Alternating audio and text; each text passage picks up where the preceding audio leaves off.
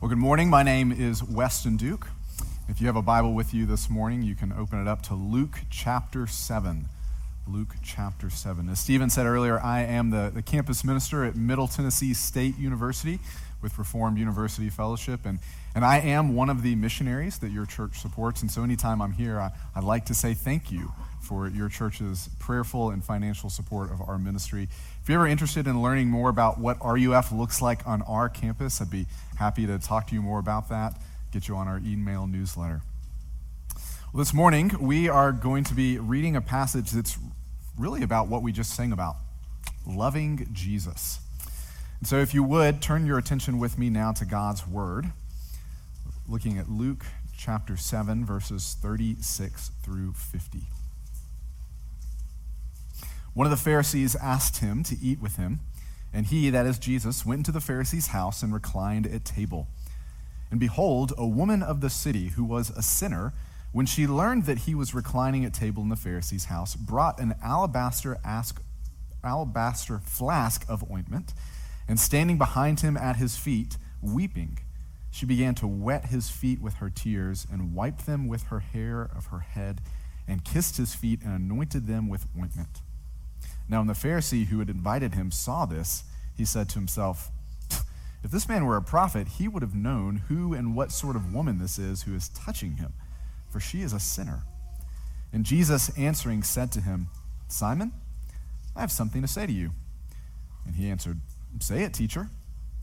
A certain moneylender had two debtors.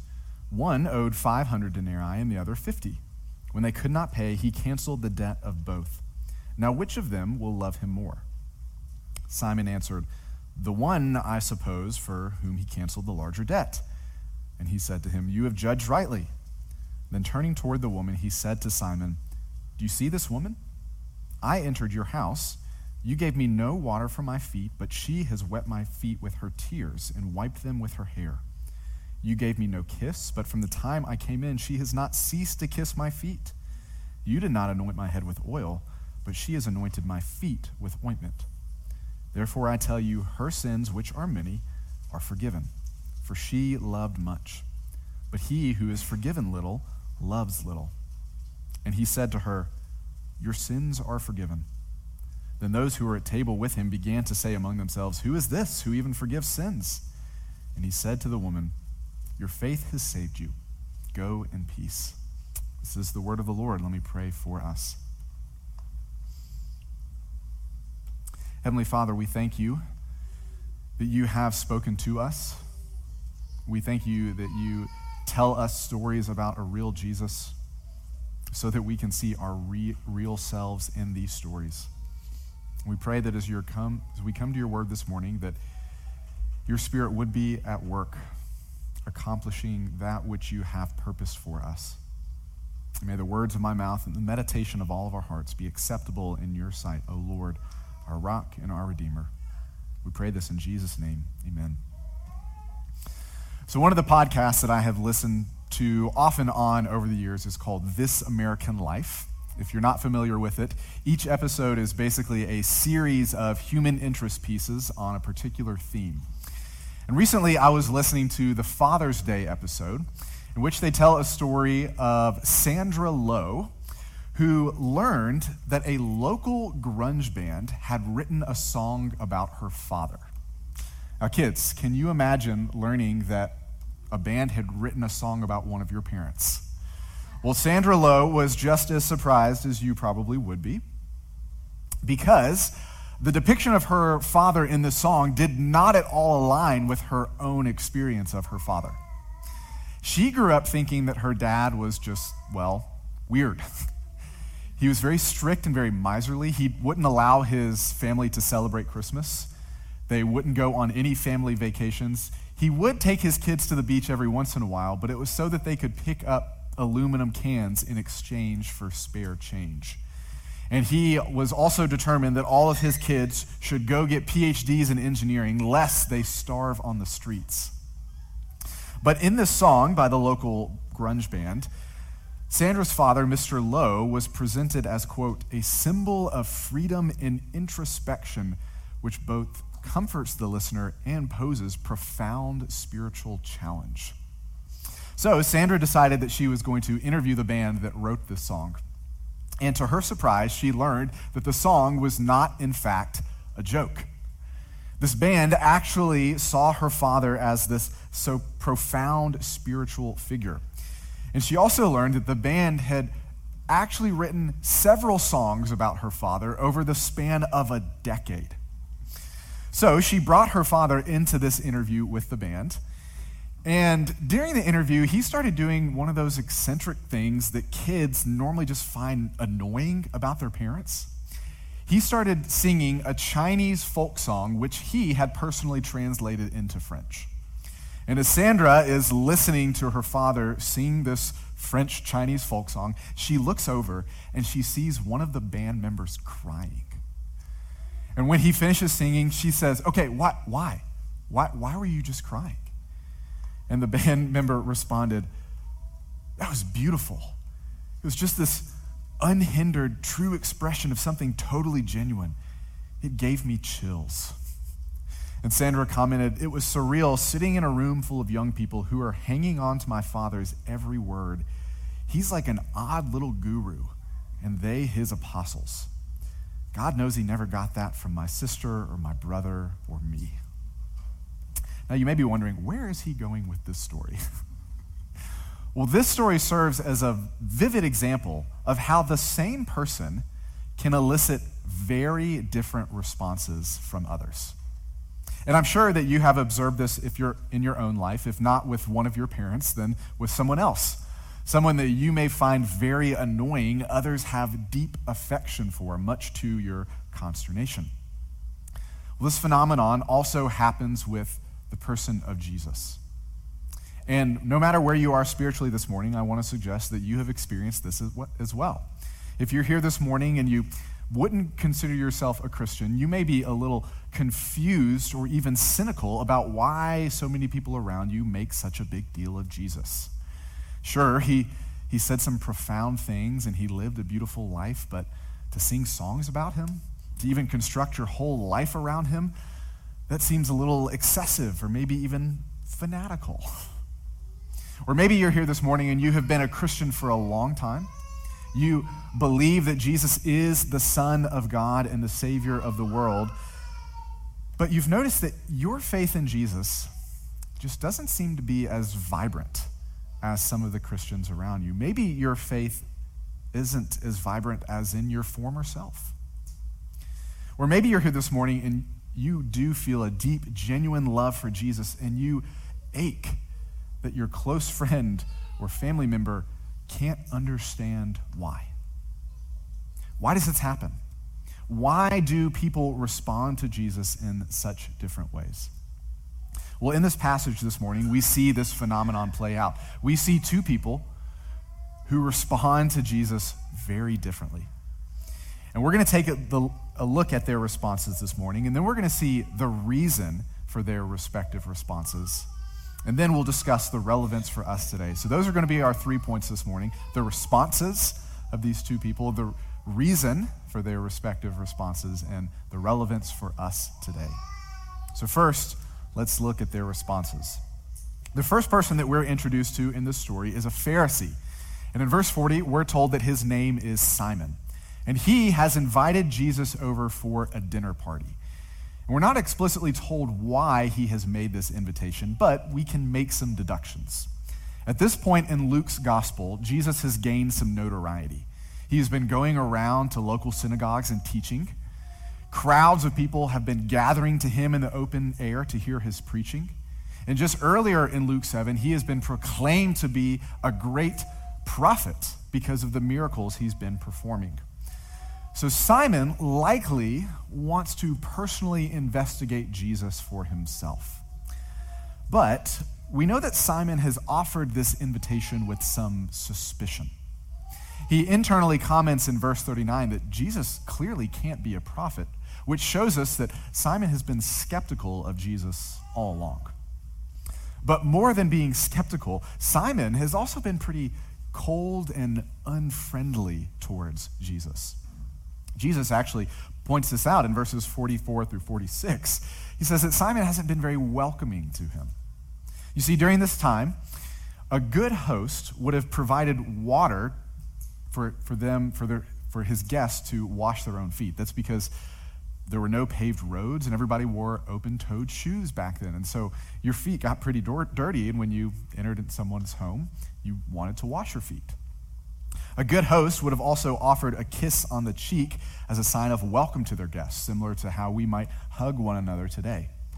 And a good host also would have anointed the head of his guests with olive oil to refresh their skin from the dry Palestinian heat. But Simon did none of those things for Jesus. So Simon's response to Jesus is suspicion and skepticism and coldness. And this is contrasted with the second person in our story. We're not actually told her name. She's simply identified by her reputation. Luke says that she is a woman of the city, which is likely an indirect way of saying that she was a prostitute. And like Simon, she has also heard about Jesus. Maybe she has heard Jesus open air preaching firsthand, or maybe she's just heard about Jesus secondhand from a fellow sinner. But either way, when she hears that Jesus is going to be at a dinner party in Simon's house, she heads that way. Now, during this time, houses were not as closed off as they are now, and thus, dinner parties weren't closed events. People could actually come in and watch the action from the outskirts. And so this woman goes into the house, and she stands behind Jesus while he is reclining at table. And when someone reclined at table, they sat on a cushion or a low couch, and they would rest on the table with their left hand, and they would eat with their right hand, and their feet would be out back behind them. So this woman goes, and she stands right over Jesus' feet, and she is so overcome with being in Jesus' presence that she begins to openly weep. And I just want you to consider how awkward this would have been.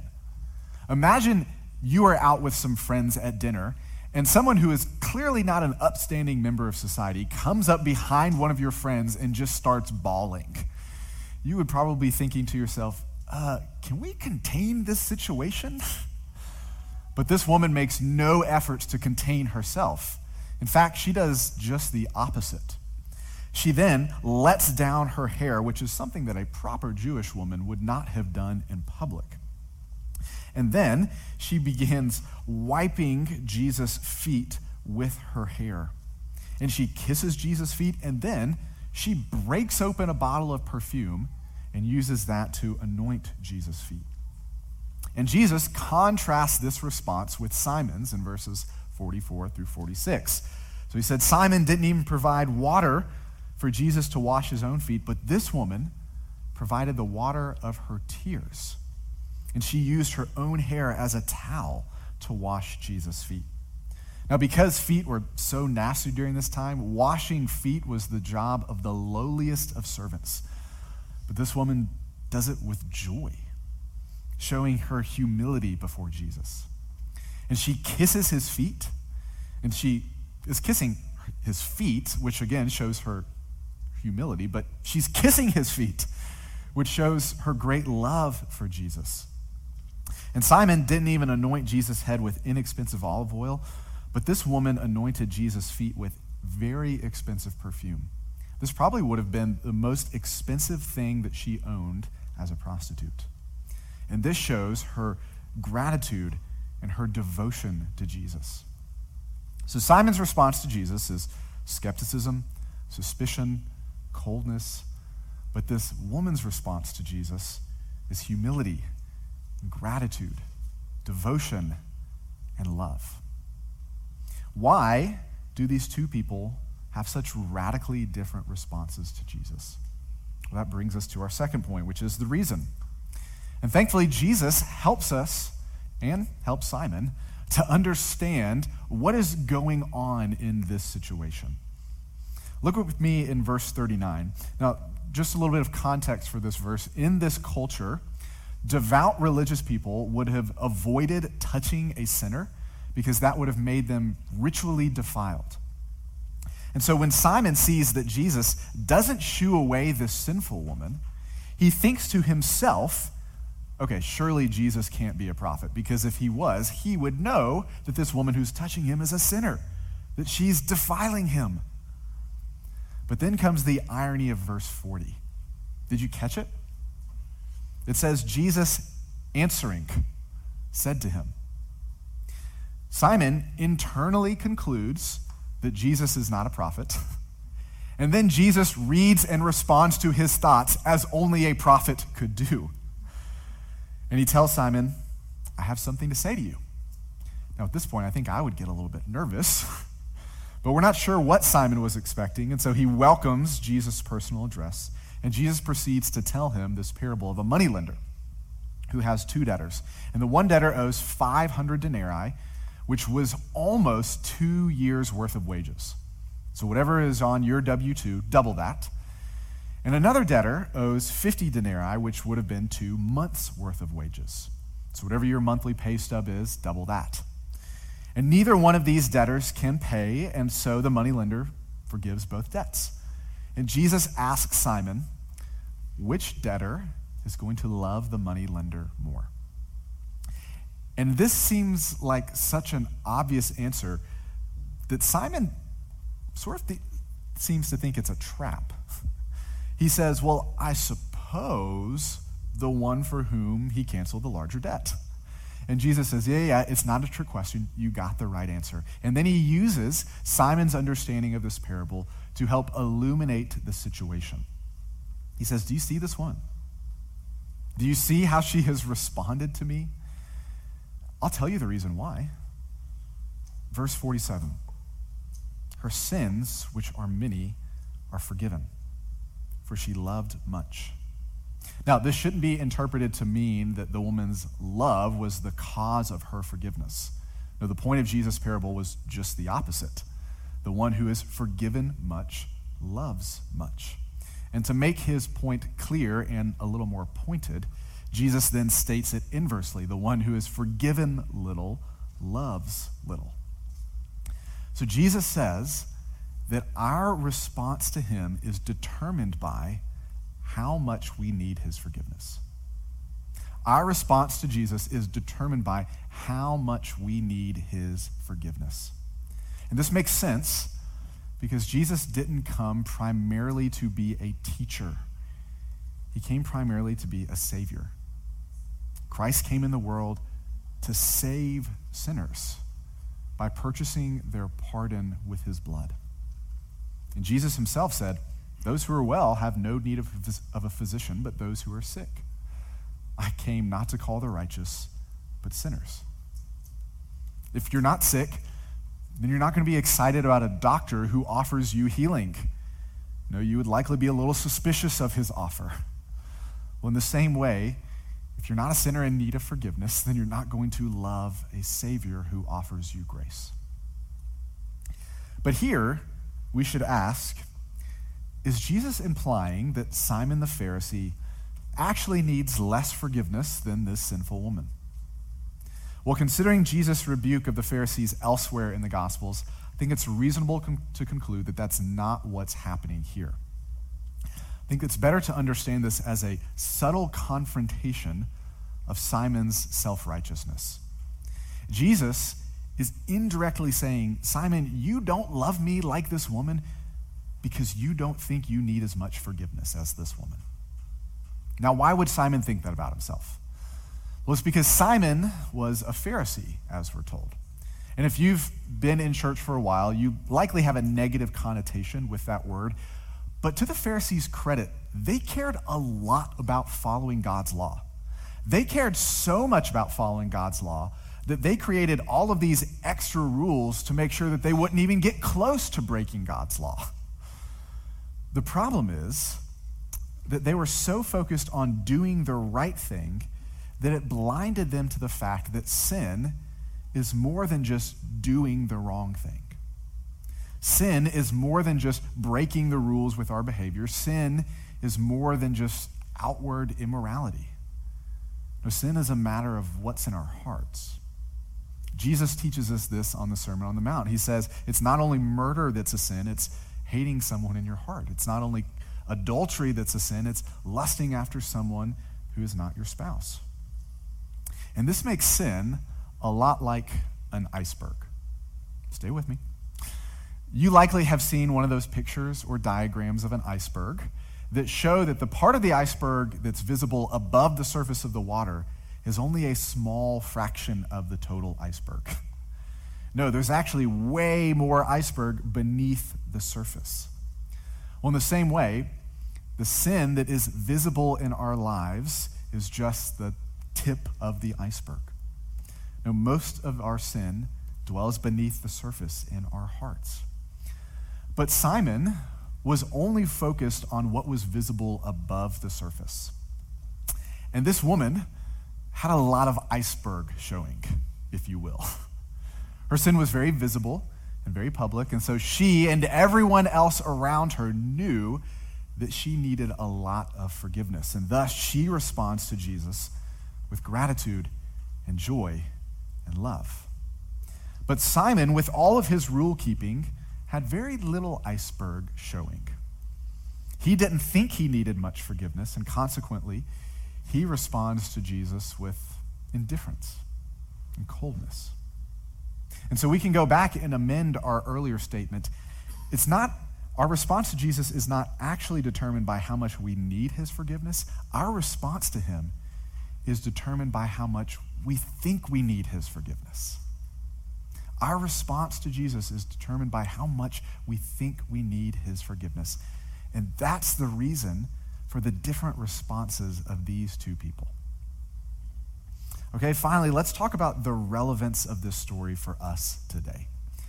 And first, I want to discuss the relevance of this story for those of you here this morning who may be a little skeptical of Christianity. Maybe you're here this morning because someone in your family dragged you to church with them. Or maybe you're genuinely interested in this Jesus character, but you haven't quite made up your mind about him. I would be really curious to hear what you consider your greatest obstacle to believing in Christianity. Maybe it's the existence of suffering and evil in this world. Or maybe it's the Bible's teaching on sexuality and gender. Or maybe it's the apparent incompatibility of science and faith. Whatever those objections are, there are excellent resources out there for you to think through these things. I'm sure Richard would be happy to point you to some. But Jesus seems to be saying in this passage that those things aren't actually your biggest obstacle to accepting the claims of Christianity. No, Jesus seems to be saying that your biggest obstacle is that you don't truly believe that you're a sinner in need of forgiveness. Now, you might immediately be thinking, who does this guest preacher think he is? He doesn't know me. I mean, yes, I'm far from a perfect person, but like all things considered, I think I'm pretty good. And you may be. I'm not accusing you of being an immoral person. You may be a very kind and generous and hardworking person. You may be a devoted parent or an obedient child. You may be well respected by all of your peers. You may give of your time and your money. You may be the kind of person that I would love to have as my next door neighbor. But remember what we said earlier, that most of the sin in our lives lies beneath the surface. And so we need to ask ourselves, what is it that motivates our morality? Why do we try to be a good person, however we define what that is? Sure, we want to do the right thing, we want to help other people, we want to contribute to the common good, but isn't it also true that you want to look good in front of other people? Isn't it also true that you want to feel good about yourself for being the certain kind of person? Isn't it also true that you want to create a certain life for yourself? And aren't all of those motivations actually pretty selfish? You see, our efforts at being a good person can, in reality, be ways that we're living for ourselves. The author Harrison Scott Key tells a story about a time that this hit home for him. When he was about 12 years old, he walked by himself to a church near his home. And he went to Sunday school, and he was sitting in there. And the Sunday school teacher brought in a blind boy named Willie.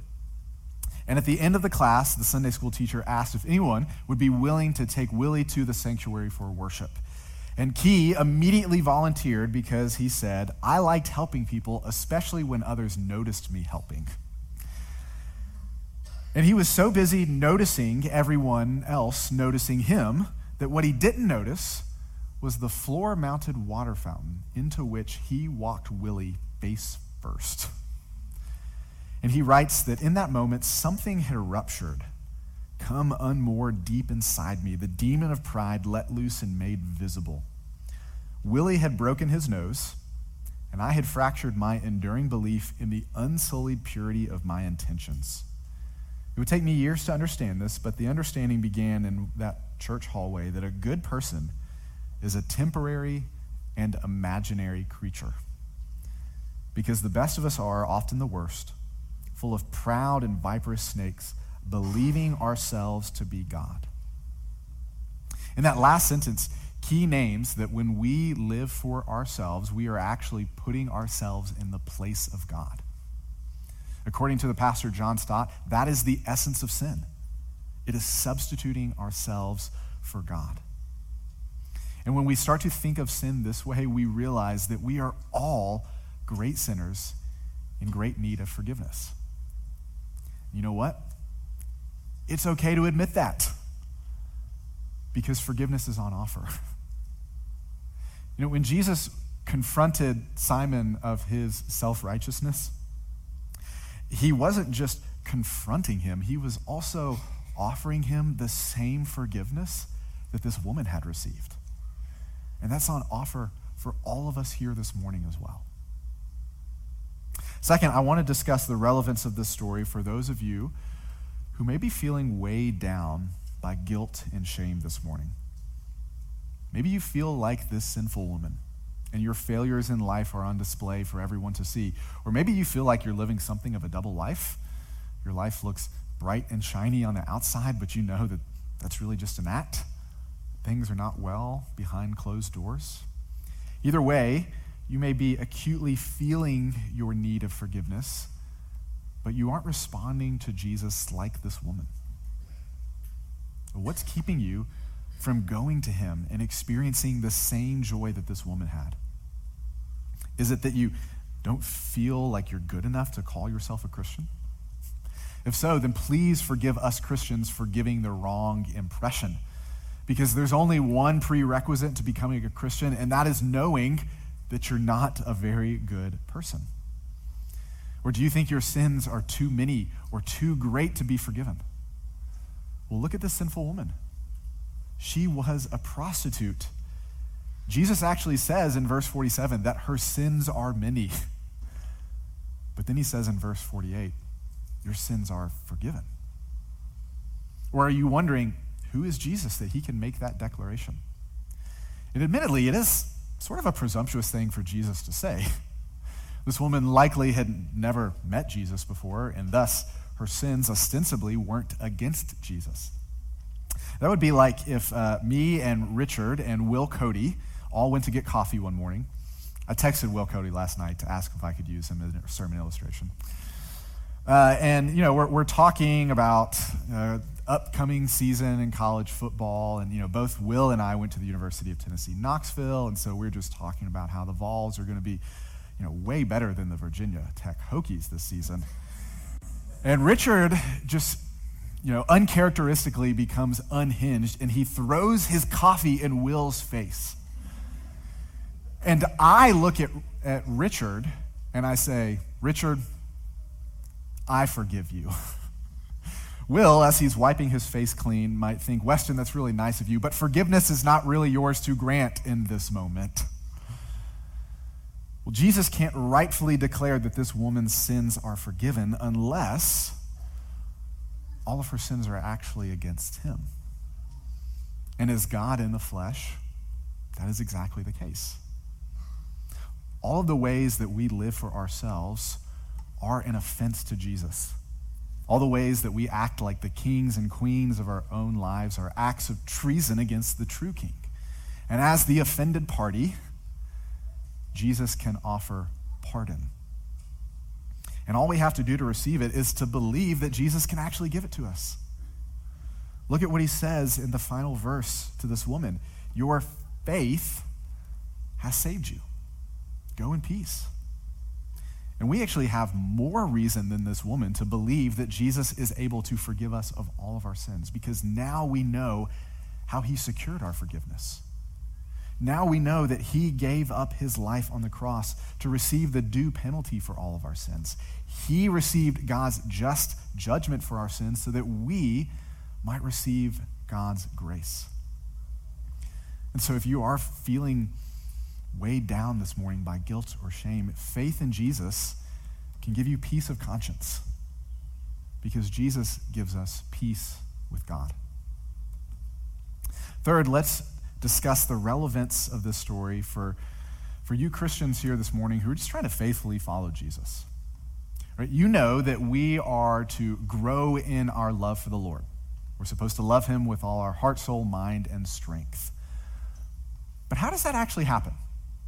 How does our love for Jesus grow? Well, this passage tells us that the way that we grow in our love for Jesus is by growing in our understanding of how much we've been forgiven. This means that growth in the Christian life requires that we have a growing awareness of our sin. And that might seem a little counterintuitive. We might assume that as we grow as Christians, we will see ourselves becoming better and better people. But let's think this through. If we see ourselves as better and better people, then we will feel our need for Jesus' grace less and less. And according to Jesus' math, that means that we will love him less and less.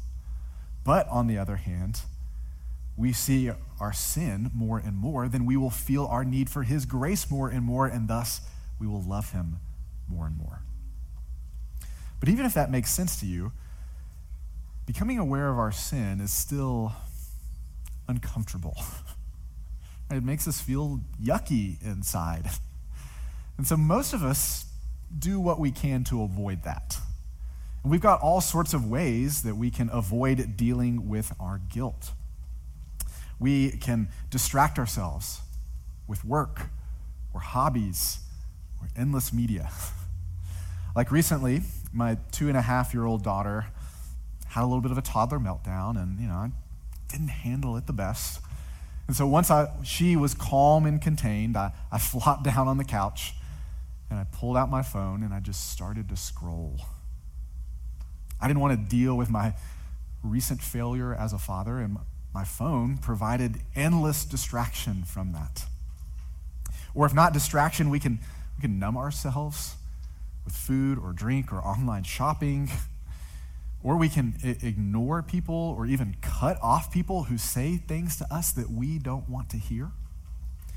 But whenever we avoid an awareness of our sin, we are actually avoiding opportunities to grow in our love for Jesus. And so if you're a Christian who has faithfully showed up to church this morning, but you're feeling a little meh about Jesus, maybe what you need is some self-examination. And here are just a few suggestions for you to try. When you sit down to read the Bible, try not to quickly check it off your list and move on to the next thing. No, linger over it. Meditate on it.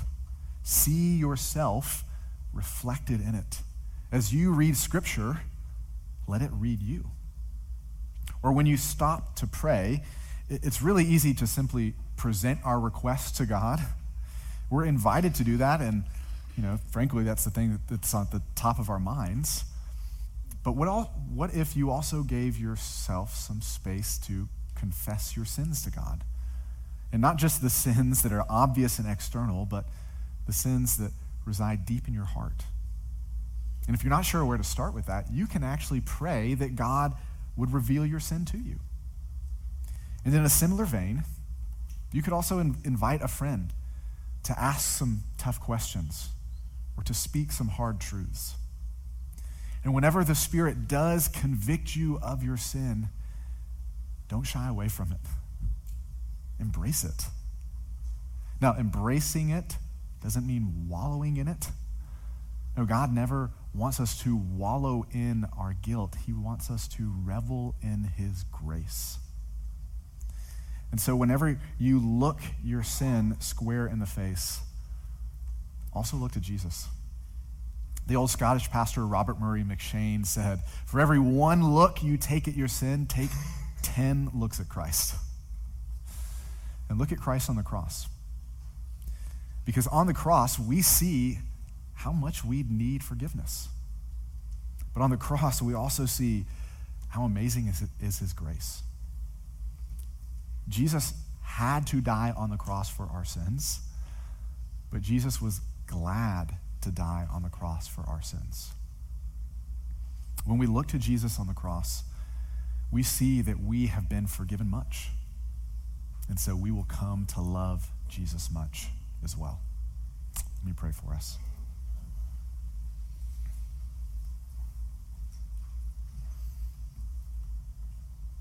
Heavenly Father,